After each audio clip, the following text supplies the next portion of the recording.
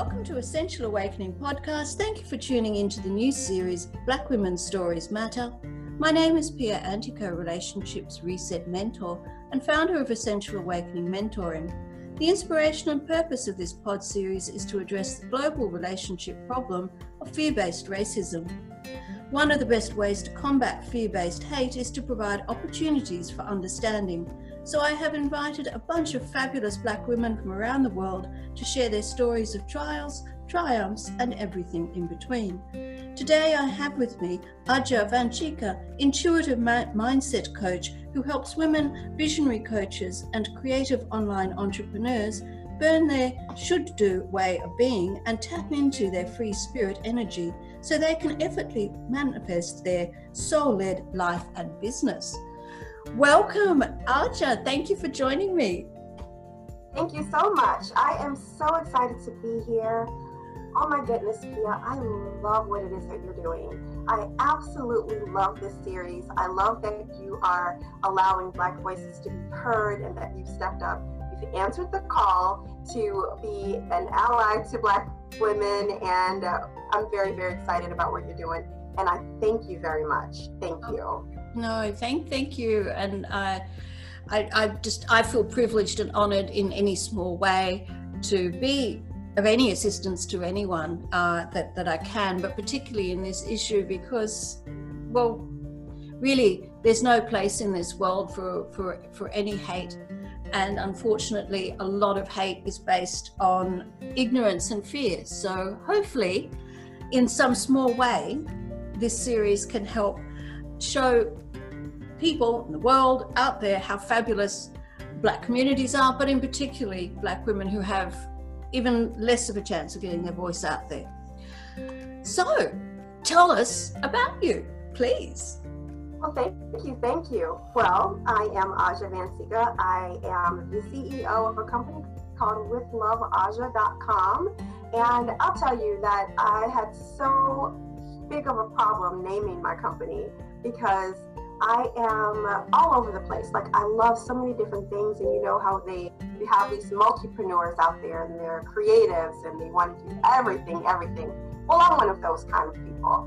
So it's like, well, even getting down to, well, what do I name myself? What do I call my company? So I just decided to call it With Love Aja, because then I feel like I can do whatever I want to do. And it'll fall up under the umbrella of that. And so what I'm currently doing is I am a coach trainer. I teach coaches how to effortlessly attract and confidently coach their soulmate clients from a space of ease and flow and alignment. Something that I have, skills that I've learned and I've honed over the years, and I'm really, really excited to be able to teach coaches how to come from where they are right now in their minds and kind of reach down into their soul and help their clients to get to the root of the problem in a much easier and light way than what it is that we're traditionally taught to help our clients get to from where they are now to where they want to be. God, that sounds fabulous. And it sounds like I probably, well, this is why we're connected, because I need that too. So thank you. Well, I guess the question that pops to mind for me is what led you to that? And what experiences in your life, I guess, from childhood, from your earlier life to now, what experiences have you had that have sort of gotten you to seeing the need to lead life from your soul as opposed to thinking and head and all that kind of stuff? Absolutely. So many experiences. Well, I have the type of parents who allowed me to be my weird self. And even though they had their rules in there as to, like, my parents, they were all about what your appearance was. You had to look decent, of course. You had to be articulate in your speech. And my mother, she was a Baptist Christian. My father did not go to church.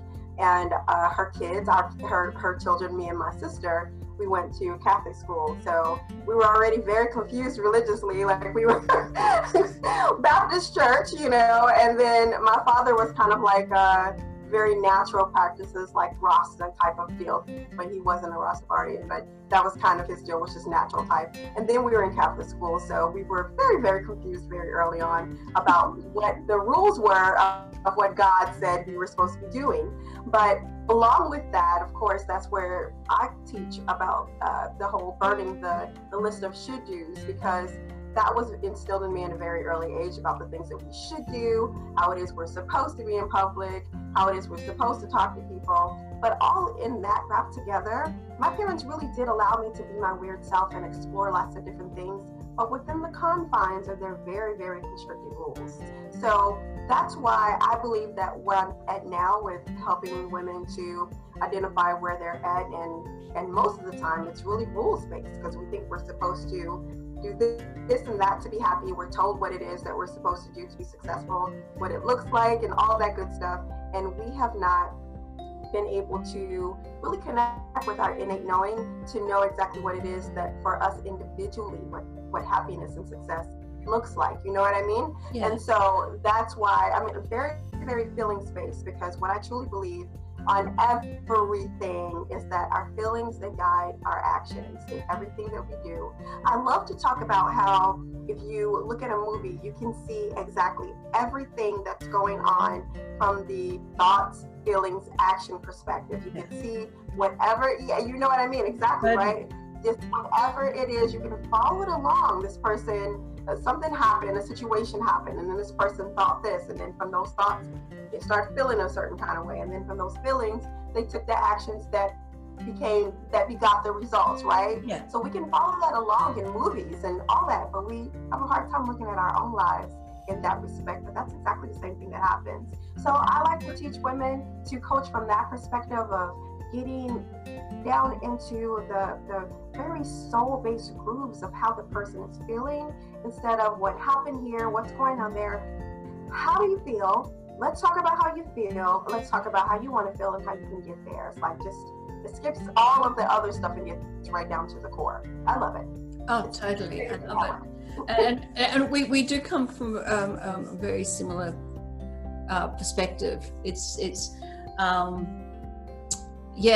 and the feeling being, as you said, soul-led as opposed to thought-created. Because for me, that's the distinction. A lot of people are saying, yeah, but I am doing what I'm feeling. But the feeling is ego-created. And it's not the wisdom, soul, so it's like thought-created emotions as opposed to that instinct, that gut feeling, that sense in your core, in your heart, when you're in the present moment and you're quiet and you hear God's guided wisdom in your heart. Yeah. That instinct. Yeah. And that's as women, like, we are very feelings based, and where did we get out of being that is obviously through patriarchy and all of that good stuff, that we have really unlearned how to use our feelings to actually help us to achieve our goals. I mean, I started in all of this with the whole, I don't know if you've ever heard of the red tent. There's a book called there's a movie, The Red Tent, right? And so I actually used to host sister circles. I used to erect a tent in the middle of my living room, and how we sit in there, and there was all kinds of people. There were Black people, white people, Chinese people, Jews, pagans, Muslim, non-Muslim, so there was all of us that came together. We would talk about a particular subject, whatever it was. Then we would all go around and have our share. And oh my gosh, it was beautiful. It was brilliant because we got a chance to hear the different perspectives as to what different people thought and what was happening in their lives and how they came up with their thoughts and their answers and everything. Kind of like what you're doing here, which is so beautiful, because we need this. Again, I know you're doing this because you're doing it, but I want to just say thank you again. We need this. Let me tell you, I was on Facebook the other day and I saw a post that said something about white allies standing next to, not just standing next to the brothers and the sisters and the kids, but standing in front of, because there's lots of things that white people can do that we as Black people cannot do. And so this is one way that you are stepping up, and I love this, to give Black voices a chance to be heard, but to also just be an ally and be able to step in front of us to shield us from the things that we aren't able to protect ourselves from. So thank you. No, that's really sweet. I mean, I mean, talking on that, not about me personally, but about the idea that, I mean, this is a lovely segue into creating some understanding. I know I have a sense from other individuals like myself who want to be of help, but you're kind of falling into the shoulds. Should I do this? Should I do that? How do I mean, you're almost stepping, you don't want to cause offense. You don't want to take over, because on the other hand, you don't want to be a voice that's paternalistic and taking over, and finding that fine balance between standing and or leading a little bit, or protecting from front, but then just sort of making it about you doing it and not getting out of the way. Are there other ways that that you might suggest to people like myself, allies in the community, that would like to be of help in a practical way, but in a way that is not treading on toes or presumptive in any way? Is there any suggestions for that? Oh, most definitely. I have a friend, she's a really good friend, and we're business partners in a particular program that we're doing together. And she's white, and she came to me and she's just like, I really just don't know what to say. And I know that there are a lot of white women out there who just don't know. And so, of course, there's silence that goes on because you don't want to say something wrong. You don't know what to say. Yeah. I understand. It's just like, what do we do? And I'm actually not a person to be able to speak on that, but I do know that there are people who are actually doing the work to help white women do their work. And so two people that I always recommend, because these are two people that I know personally, that I've spoken to personally, and I know how they operate, and that is Layla Saad, and she is on Instagram, Layla Saad, and then Catrice M. Jackson, she's on Facebook. Right. So those are two people that I always tell everyone, please, if you don't know what to say, that's fine. That is perfectly okay. I think that we are more understanding than white women think that we are, that you all don't know what to say. But as long as you're taking the opportunity to get help and to become allies so that you do know what to say, then I think it's a beautiful thing. And that's what I told my friend Kim. It's like, here's some people right here, go talk to them so they can help you begin the process of doing your work. Like, that's not my role, that's not my lane. So I tell everybody to go to these people because they really are doing the work. Like, this is what they do. Like, this is their life's work of helping white women to become allies. And it's just a beautiful thing, especially when you want to and you go up to do the work. And there's a lot there. There's so much there for white women to see when it comes to their role and how white supremacy has come about, and they don't even realize what it is. And like me, growing up, honestly, my parents didn't teach me about racism, and they didn't teach me about having Black pride and all that. So that's not something that I was actually able to pass through to my kids, because it's not something that I knew about. My parents were all about assimilating. I mean, they really were. We went to white Catholic school. They were about the rules of life in the society is you get a good education, you go to college, you get a job, you get married, you have kids, you have the house, you have the job, all that is what it is that they were taught, and that their parents were trying to give them the opportunity to have. And so that's what they were teaching my sister and I, is not about Black power and standing up for your rights as a Black person. I didn't even know anything about that, and I was so embarrassed to actually say that to Black people, that they were like light years ahead of me in the whole understanding of what their culture was, because I didn't have any of that growing up. And I didn't learn any of that. Here I am, I'm 47. I didn't learn any of that until I was in my late 30s. So my kids are grown. I mean, my kids, my oldest one is 28. And then I have a 26-year-old, and then I have a 13-year-old. So now my 13-year-old is catching all the brunt of everything, because he's like, now. So it's just like, we were last night before I went to bed, it was Juneteenth yesterday, and I texted him, and I was just like, happy Juneteenth, I'm like, and so he was like, yeah, happy Juneteenth. So it's like, that's not something that my older kids knew about, you know what I mean? Because I didn't have that knowledge. and with everything that's going on in the world right now, like they didn't start really learning about it until I did. So they're versed, you know, in it now. They're not well versed, but they are. As much as I'm getting versed in it, so are they. And so it's a different conversations that we're having now, especially since I have 3 boys and, well, 2 grown men and 1 child.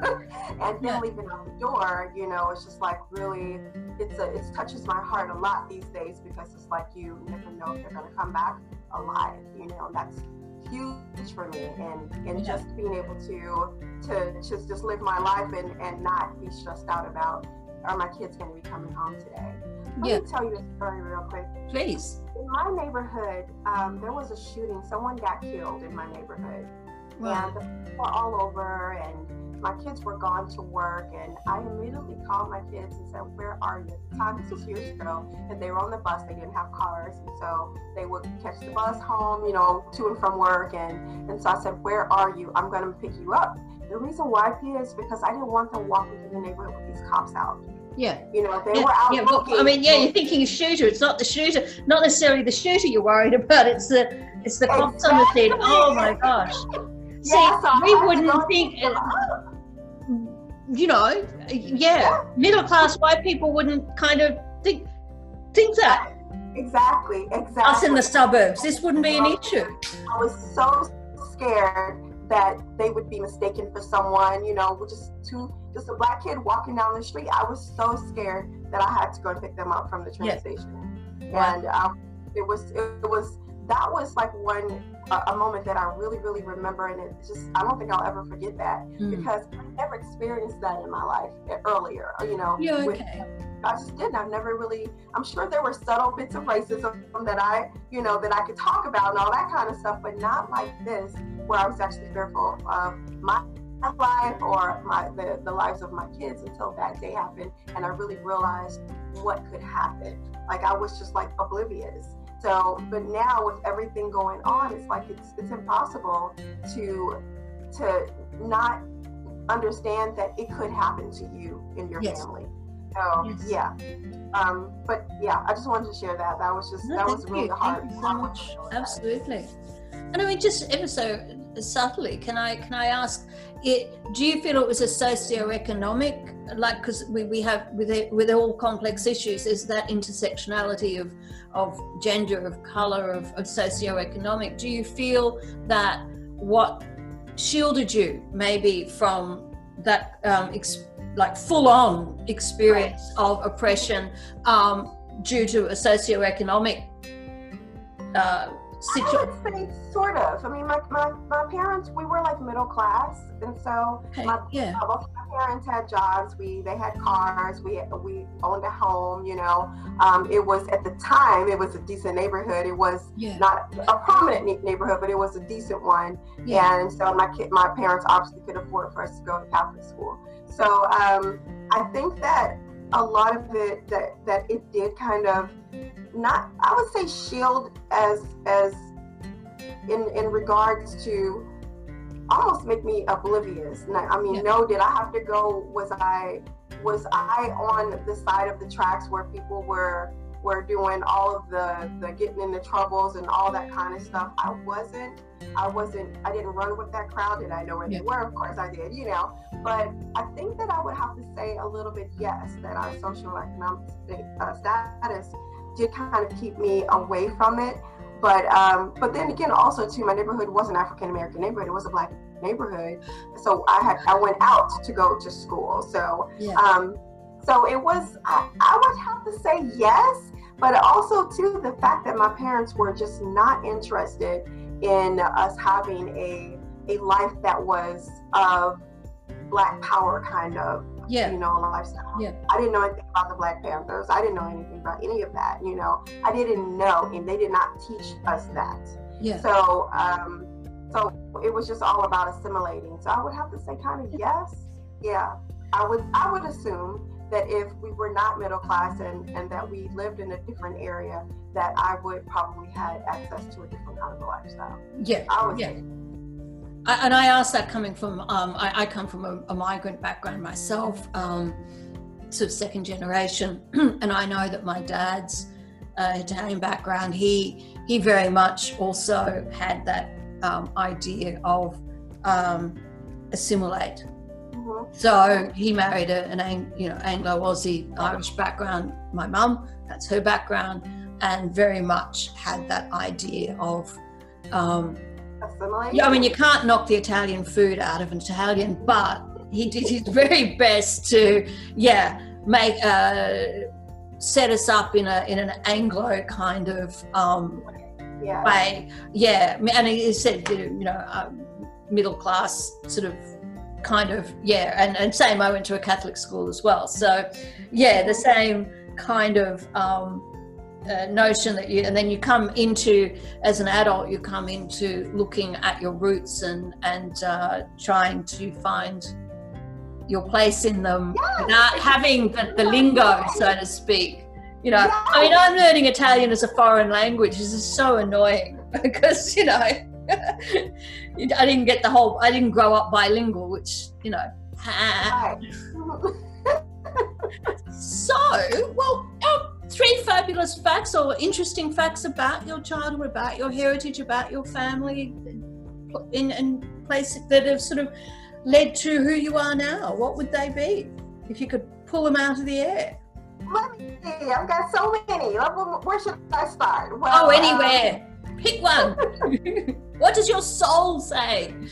My soul says to tell you all and everyone here that I've always been a very bubbly person. I'm just like, I can, like my one friend now, she says, "Oh, Aja, you can talk to rocks, because I can talk to anybody." But I'm actually an extreme introvert. Like, I am an introvert. Nobody would ever believe me. On a call with I have a group program going on, and I was talking to them and telling them that I'm an introvert, and they're like, "No, you're not." I'm like, "Yeah." I'm a big introvert. So that's fun fact number 1 is that I've got this really cool, bubbly personality, but I'm a straight up introvert, like really. So that's number 1. Number 2 is I have an extreme love of accents, which has led me in, so this will be good for, maybe I need your services as in your relationshipness. Yes. Is like, that's led me to many marriages with foreigners because I love accents. So, I hear you. Been there, done that. So that's another one. So the last thing that I'd love for people to, fun fact to know about me is that I am a lover of all things feel good. Really, whatever it is that feels good to me, I'm going to do it. And it's taken me a long, long time in my life to get to the point to be confident enough to say no to this and that, and say, oh, hell yes, to this, that, and the other. And I encourage everyone to work on getting to that point, because you will live a very beautiful life when you do. So that's my 3 fun facts. Oh, I love that. And actually, connecting the thing that feels good, because obviously we all want to kind of live like that. Do you find that some of the things that and when we say feel good, we're meaning soul feel good, not necessarily, desire-led feel good, which may or may not be helpful. But do you feel that sometimes you experience a little bit of fear, a little bit of, oh my God, before taking a leap and doing something? And if that your soul tells you, yes, go do this, and how do you separate that warning sign from, no, don't do it, stop, go back, to it being, just that out of your comfort zone, but still in the right direction kind of fear? Do you want to talk on that for a little bit? I love this question, because this is exactly what I teach. So this is like amazing.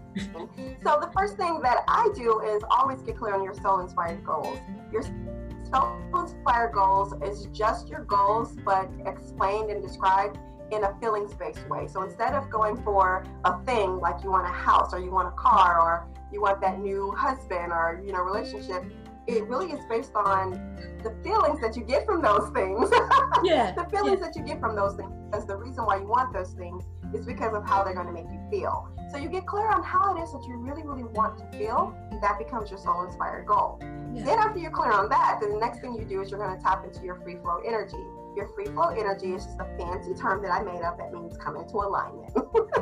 Yeah. So you're going to come into alignment. But the way that you're going to come into alignment is by tapping into your higher level self, who it is that you really want to be, your dream person. And if you are feeling the feelings of being that person and doing the things that they are doing, then you are going to make decisions from that space and not from the space that you are now, because the space that you are now is too fear-based, right? But if you tap into being a person and the next level person, because truly that's all we all desire, is just to be our best version of ourselves. That's it. Whenever we're coaching, whenever we're talking to someone, that's all we all want, is to feel good and be our next best level, higher self, the best version of ourselves that we can be. So it's really, really easy to understand that, especially as coaches, and just tap into your higher self. What is it? You want to be confident. I go through a process called writing your reality, or written visualization. Before I do anything, I grab my notebook and I just write. I am unstoppable. I'm confident. I'm fearless. I'm a rock star. Money comes to me with ease. Clients come to me with ease, and I just keep keep journaling it until that is something that is just not just a thought, but it becomes a belief after you keep on doing it, because your mind doesn't know the difference as to what's true and what's not. You get to tell it what's true and what's not. So that's what I do. Is that keeps me from being able to let the fear run the show. Yeah, I love to be able to tap into my next level higher self and let that run the show instead of the fear. The fear is going to always be there. As long as we are humans, we're going to do two things. We're going to be scared and we're going to desire. So, those two things, we're going to always want something and we're going to always be fearful of something. So that's just something we learn to maneuver. And then the third thing I do is what I call the process. And that is the whole thoughts create your feelings, and the feelings create your actions, and understanding what is going on with my feelings when I'm feeling scared, and knowing that if I can look at the thoughts that I'm having about the situation and choose to have a different thought, then it's going to create a different feeling. Those feelings are going to create a different action. So it's a process of those three things that I do, and I've honed those skills for myself. That's exactly what I teach. And it's not something that's ever going to happen overnight. I just don't want people to think, oh, all I got to do is snap my fingers and write the stuff down, and then the thoughts into actions, and then it's done. No, it's a process that you have to decide every day. You have to wake up every day and make the choice that you're going to do these things, and you're going to up level, and you're going to be your next best self now, and not wait to be that person, because that's never going to happen, right? Exactly. So you got to be that person now. And so that's what I do, bring the fear along, but make the decisions based off of the dream person that I really want to be. You get it? I get it, and I love it, and that's why I love you, and I just think you're fabulous. And I feel blessed that I've met you in this coaching sphere. I just count this time of my life incredibly lucky and fortunate, because I get to meet really amazing women like yourself who are just, as you said, bubbly introverts. I totally get it. Do you find yourself, yes, you can put the bubbly out there, but that you need a lot of quiet time in order to put this on? I do. I like spending time by myself. Totally. It's not so great. Me love spending time by myself with being in a relationship. That's something I've had to train my boyfriend on. It's just like, look, dude, I gotta have my time to myself, So, and I have this beautiful oasis of a patio, and in this space here is a sunroom, and there's windows all around, and there's skylights, and I love being in the space and having my tea on my patio. It's just, I love my alone time. I love it. And I'm a Virgo, so that's what Virgos do. We love our alone time. Oh, look, so. Completely. I've done 2 marriages, and happily single and in my own place. And honestly, really, I'm not sure that I really can. I like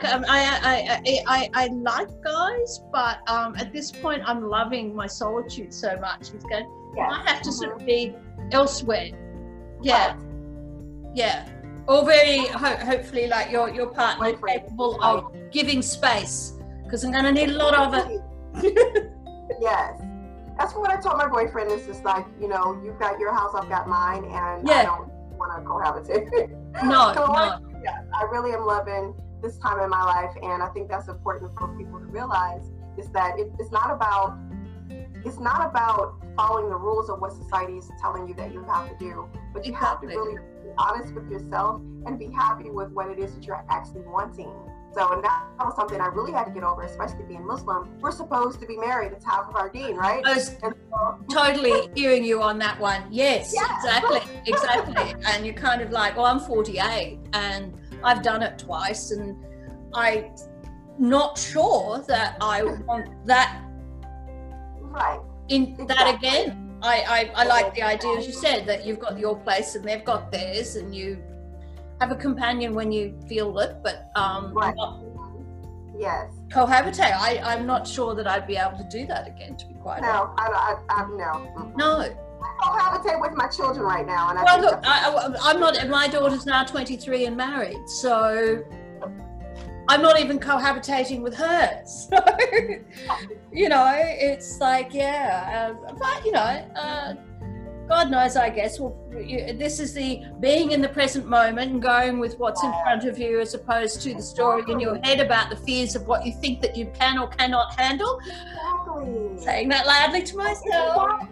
I think one in itself is just being in the present moment. I mean, that is something that is so real and so very intricate for you to even think about in the present moment. You have everything that you need in the present moment. You have everything that you need in the present moment. It's just like, I do actually, but it's hard to really stay in that mindset that it's the truth, right? Oh, it is. And I mean, we're in the present moment. I was in the present moment a second ago, saying when it was the present moment, and saying that kind of self-limiting, I don't think I could handle. Right. But that's ego thinking. That's self-limiting ego thinking. And I wasn't in the present, and I wasn't actually in the present moment having that fear-based thinking. It was taking me out of just being. Yes, and that's really hard to sort of get your head around, but it's every second of being, really, and not about this story. Pointing, for those who are listening, pointing to my head. I've got to get used to stop doing visual cues on podcasts. It doesn't work. You're right. Yeah. Again, it also speaks to, when we talk about that limiting beliefs, it also allows us to examine. I think that we have this huge issue with negative feelings and negative words and even limiting beliefs, but all they do is give us the opportunity to reevaluate if what we're thinking is going to help us reach our goals, or if the actions that we're taking are actually going to help us reach our goals. That's all they really do. These limiting beliefs, they just allow you to reevaluate. Is this what I want? Just really just allow you to reevaluate. And I love that in the present moment, you can be like, you know what, that's not what I want. I'm okay with not cohabitating, maybe not even get married again. I'm not sure, but right now I'm good. Yeah. This is beautiful. Yeah. And checking that, well, if you are having a thought, that it's just a thought, let it go, it will pass. It has no it has no importance in and of itself, because no thoughts do. They come, they go. And it's just, you just need, it's just simply not being caught up in the story that you're telling yourself. Because who knows? Allah subhanahu wa ta'ala could, as he does, he drops things in front of us, and who knows? I could step out today in the street and he decides that falling out of the sky on top of me is who he deems to be the perfect partner for me. I don't know. Anything's possible. That is so true. Not whether I'm looking or not, and it's generally when we're not looking that things like this happen. So go figure. What it may be, thinking about all of that we've been talking about so far, what has been one particular challenge in your life that you have overcome that has got you where you're thinking the way that you do? Is there anything that sort of led to this? Yes. As I've mentioned, I'm Muslim, and I'm a convert obviously, since I had a Baptist mother and went to Catholic school. But so I've been Muslim for about 15 years. And when I first became Muslim, I was very, very well versed in the Quran and the surahs, and I knew all the hadiths and what it was I was supposed to do. I actually covered from head to toe. I wore the niqab over my face and everything, and no one made me do that. Like, that was something that I did on my own, and I really wanted to do that. But as I grew into my years, then I started to feel like I wanted to have a different relationship within Islam with my higher power, the higher power of my understanding. And so what that led me to was looking at a lot of like old world type of understandings, like when, shamanism, and where the strengths and powers of women really came from, which is embedded in witchcraft and all that kind of stuff, which we get the wrong idea about what a witch really is, and really learning about what that really means, and just the power of words and all that kind of stuff, and really bringing that into who I am as a person, and how I practice Islam. So I'm not a traditionally practicing Muslim at this point in my life. And that was really, really, really hard, as you can imagine. Yes. Being around Muslims and who are telling you that, no, you can't do this, and yes, you can do that, and this is what, and all of that. That was a huge challenge for me. Even me, I stopped wearing my hijab, and I still do wear my hijab when I feel like it. That was a huge challenge of being able to say, this is who I am as a Muslim. You don't get to tell me what a Muslim is and is not. This is my relationship with my Lord. So that in itself was a big challenge in getting me to where I am now, and just being confident enough to even come on a podcast and say I'm Muslim, and these are the things that I do as a Muslim. These are the things that I believe, and that is just, I would not have done this about 5 years ago. I mean, it's just been a huge road to get to where I am now. And I'm so, they always say hindsight is 20/20, and you don't know what you don't know, right? And so that's what I really feel like, that the places that I'm at right now is that if I had to go through all of that to get here. I mean, I absolutely had to go through all that I went through to get here, of all the information that I learned, all the people that I talked to that were not happy with the things that I was doing, and then explaining to me, very vividly, where I was going if I didn't do this, that, So, and really finding my way into who it is that I am and who I want to be, and knowing that my Lord is okay with me being me and showing up as who I truly am. That has been one of my biggest challenges. I'm telling you, Pia. It's been like, oh my gosh, it's been a big challenge. Wow. No, I'm hearing you on that, because again, this is a podcast. You're not going to be seeing us, people, but yes, I just in the last year. So I've been Muslim now, convert 9 years now. And last year I took off hijab, and I too went through that. So my early, totally same. It's a very similar idea. You start in as a Muslim, you really you're taking all the rules and the structures and the form to heart. And there's an external pressure to do so. Yeah. And then it's like you start then going, hang on, no, loving God is not about, there's form and structure, it's finding that. It's taking a responsibility for your own faith connection with God, and not just following what everyone else is saying you have to do. And here's the thing. Islam is beautiful. The Quran is in fact a feminist statement, as is our Prophet's way he behaved, and all the rest of it. But unfortunately, Muslims do not practice, so the different ethnic communities of Islam do not practice, they practice patriarchy, and a patriarch. They practice their culture. They practice their culture. Yeah.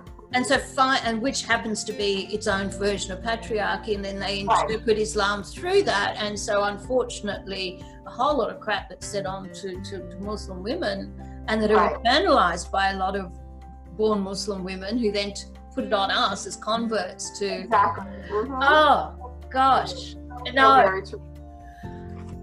I would would not have traded what I've learned being a Muslim for anything. Like the strictness that I placed on myself and my kids at the time, like I believe that whatever it was that went on in our lives, like we needed it. It was something that we really, really needed. But as you grow, which you're supposed to grow, right? And you're supposed to evolve, and so things change in your life. And it's just as simple as that, is that those things, you learned what you needed to learn, and now you're learning something different. So you don't need that anymore. Maybe you need something else because you're in a different place, so you're needing something else.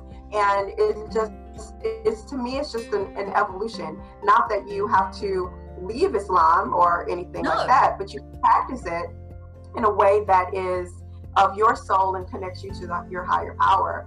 And I think it's just really beautiful that now I understand that, you know, that I don't have to allow myself to follow what somebody else says, because that's what they understand. That's what they believe. That's good for them. We all have our own reality. Exactly.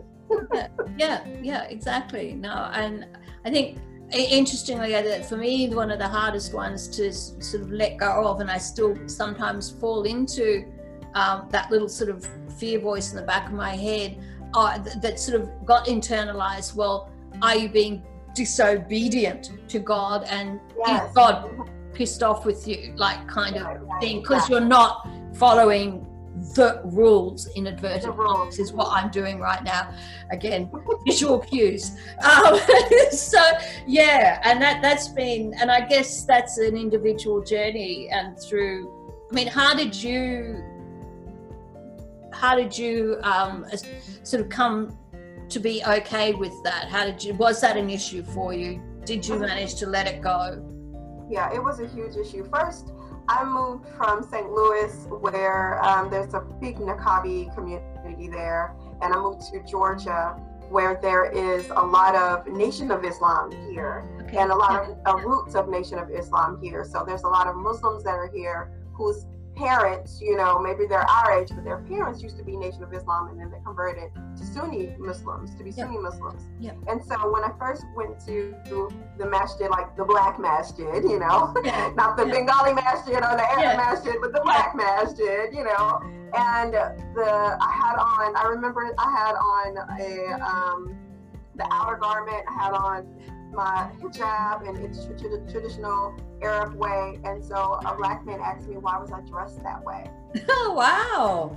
And this is at the masjid. And he's like, why are you dressed that way? He wasn't being rude or anything. But just, you know? And I was just like, this is the way, you know, we Muslims dress. And so I'm looking around at all these black people. They're not dressed this way because they are black Americans, and they are dressed as black Americans who are Muslim.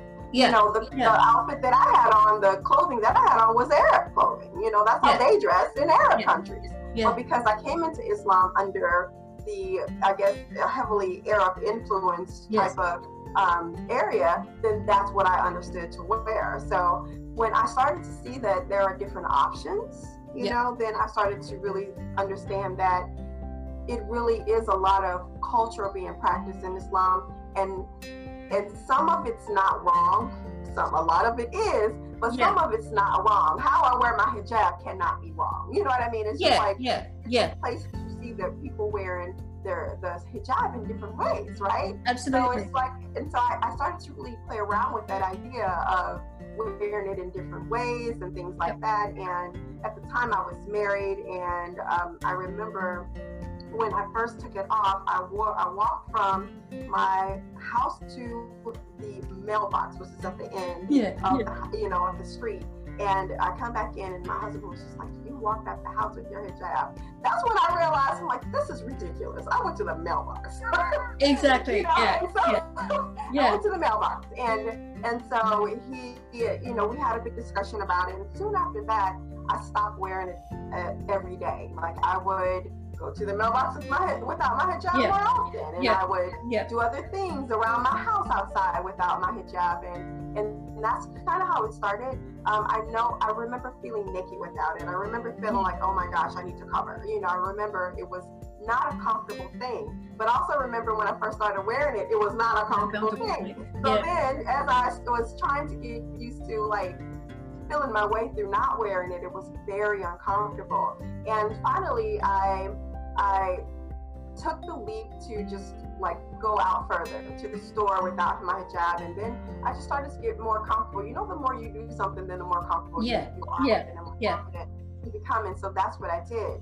And now I still wear my hijab when I feel like it. I still just, sometimes you'll see me on my Facebook Lives and I'll have on my hijab, and sometimes I won't. It's just a matter of whatever I feel like it, not what somebody else is telling me I have to do. But this is a conversation between me and my Lord that I decide I'm going to have my hijab off or I'm going to have it on. So.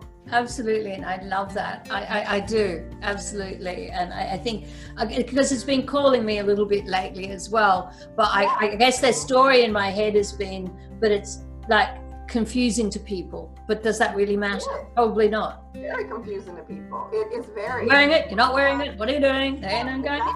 Exactly. And, you know, my family members say that, oh, she's wearing her hijab again. You know, it's just like, you know, sometimes, you know, it's just like, but that's, people are going to talk. And one thing that I realize, and I always tell myself this, is that those people who are talking, they're living their lives the way they want to live it. So I'm going to live my life the way I want. You do it exactly. Yeah. You know, so they're doing what they want to do. Why can't I do what I want to do? Exactly. So, no, I love that. And I'm just such a pertinent, you know, experience personally for me to hear you say that, because I'm a few steps behind on the path of conversion, but I'm making that change myself. So thank you. Oh my gosh, I mean, alhamdulillah for the conversation being led to that, because I needed to hear that. And I'm sure that there's a whole bunch of sisters out there who's needed to hear this. Yes, exactly. But sometimes I'll see a Muslim woman out, and the one thing that I do miss when I don't wear my hijab is the sisterhood that we have when we see another Muslim sister, you know, another Muslima, and it's just like, assalamu alaikum. And so it's like we know each other, and it's a comfort. And of course it says, you know, in the Quran that we should be known as believers. But to be known as a believer is more than just clothing, right? It is, absolutely. It's your personality, your character, and all that. So it's not just to be known as a believer in the way that you look. So and that's something that I take to heart. And even when I do see my Muslim sisters out and I say assalamu alaikum and they say, oh, are you Muslim? I'm like, oh, that hurts my feelings. But this is the choice that I made to be out without a hijab on. But it's a choice. I don't think it's right or wrong. You wear it or you don't wear it. It's not a right or wrong. It's really only about what's right for you. And your relationship with Allah. And I completely believe it. And I would say that the notion of the black abaya and the niqab, and that it's not all Arab nations. In fact, a lot of Arab communities do not wear that. They have their own, like Pakistanis, and that they have their own cultural clothing. Right. It seems to me that the only two countries that the ones that, you know, Iran obviously had its laws on covering, like legalities on it, and Saudi Arabia. Now, unfortunately, the Saudi regime has infiltrated a lot of places with their doctrine of hardline doctrine, and so hence the influence of this. Exactly. But it's not actually culturally Arab at all. Even they've got beautiful they've got beautiful clothing that the women would wear that wasn't that, you know. So again, it's like you got to know the source of things. That is true. So I guess before we wrap up, which we will be coming very soon to wrapping up, what's something that you're dying to do that you haven't yet done? Oh my gosh. Well, business-wise, I'm dying to open up my own coaching school. Like a coaching academy where I can just have like this whole system of people getting trained to be coaches, you know. That is something that I'm looking to do. I'm starting to look into it. Not probably this year, because I really am very happy where I'm at right now with the coaching programs that I have going on to help people become coaches. But on a bigger scale, that's what I want to do. That's like kind of like in my mind, that's what I want to do. And on a personal note, I want to really, really I cannot express to you how much I love my patio, and I just want to make it. I want to, like, if I could, I would put my bed out there. Like, I really just want to. I'm out there all the time. I coach from out there. Lovely. Like this right here, where we're recording from, I'm actually on a computer, but my laptop, I take my laptop out there and work. I do just everything. It's just like my favorite place in the world. So if either two things, either I'm going to move to a tropical country so that I can spend my time outside, or I'm going to fix my patio outside to be out there more often. Why not do both? You can do both. I can move. I can do both. Yeah. You can do both. Why limit? God. Thank you for that. Yes, I can. I can do both. Why choose? I know. I'm hearing you. I live in an apartment, so there's no patio for me. But I'm up with the moving to Morocco. I want to get back to Marrakesh. I was there last year. I'm in love with the place, and that's my bucket list. Oh wow! I don't know when it's going to happen again, but it's the bucket list. So we, hello, come on. You being in Marrakesh and you're actually doing your podcast like from Marrakesh. I would love it. I would be thrilled. I know, and the opportunity. There's a very big English speaking women community in Marrakesh. They've got a lovely Facebook group, a couple of Facebook groups, but it's actually an ever-growing community. Are very spiritually minded, some Muslim, some not. And it'd just be absolutely fabulous to be amongst them and doing what I do there, but also doing some of the humanitarian stuff, working with in local context in supporting women. Right. This would be what I'd hope to do. I'd have to learn Darija, so that the local language there, along with French, but hence the love of accents. I cannot tell you. Hearing someone speak English with their accent is just, there is nothing more attractive to me. Except them speaking their own language. I love listening to watching foreign movies, listening to foreign music, just because I love it too. As you said, love accents. Absolutely, I love accents. But, I totally understand. Yeah.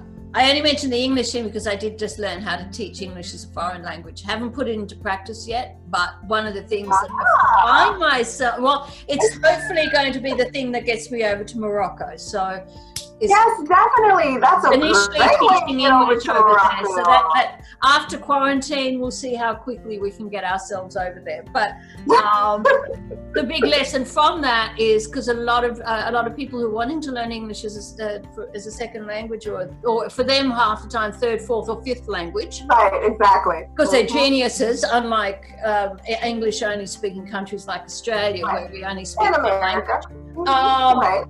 Myself included, I feel stupid. Me too. Anyway, but their big concern is wanting to sound, English or American, like a British or American in their accent. And I'm like, no. Keep beautiful accents.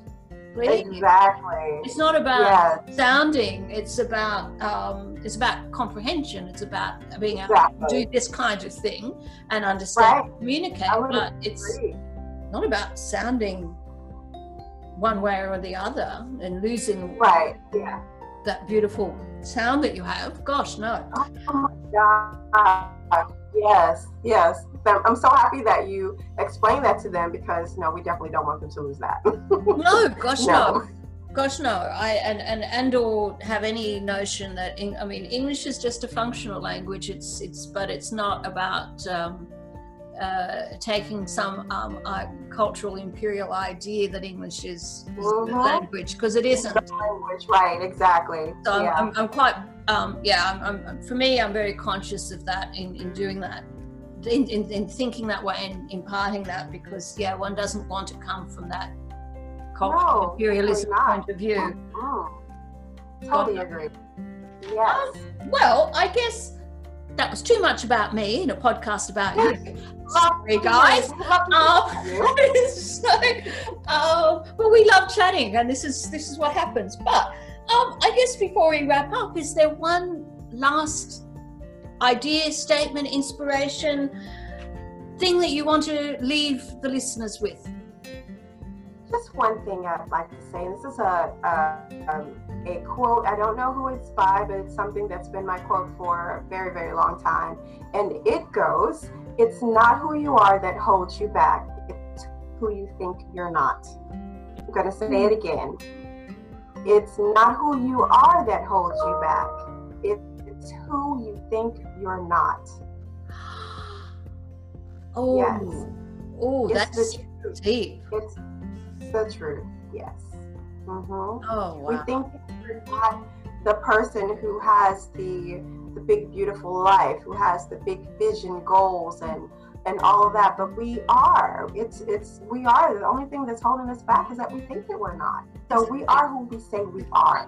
Mm-hmm. Oh, exactly. No, we're all spirit. We're spirit in flesh bodies, and that spirit is unconditional love, and it's expansive and everything, and I mean, that's at the end, that's what connects us, regardless of, Absolutely. ethnicity, skin color, location. At the end, that's what we all are, and we need to realize that and speak to each other from that, Absolutely. Yes, I agree. Oh, thank you so much. And I mean, before we go, is there any current work, any promotion, anything that you want to share to get ladies, female entrepreneurs and coaches connected with you in most definitely. If you're on Facebook, I have a free Facebook group called Free Spirit Visionaries. Would love to have you there to support you in growing your coaching business, or if you've been thinking about becoming a coach, or if you are already a coach who's been coaching for a little while and are looking for a more soul-led approach to getting to the heart of what your clients' issues are, then I would love to have you in the group. And also I have a program. Right now I'm in the June program of Watch the Magic Happen. That's the name of the program. And then I've got another one that's starting in July. So it's only $197. You're going to absolutely love it. We talk all about the three frameworks that I talked about, with the soul-inspired goals, with the free flow energy, and going through the process of retraining your brain. So I know you're going to love it. It's called Watch the Magic Happen, and you can look that up at watchthemagichappen.com. Thank you so much for having me here. It's been amazing. Thank you. Oh gosh, I love talking to you. Thank you everyone for tuning in and catching Black Women's Stories Matter. Take care. I'm Aja Vancica, Relationship Reset Mentor and founder of Essential Awakening Mentoring. Take care wherever you are.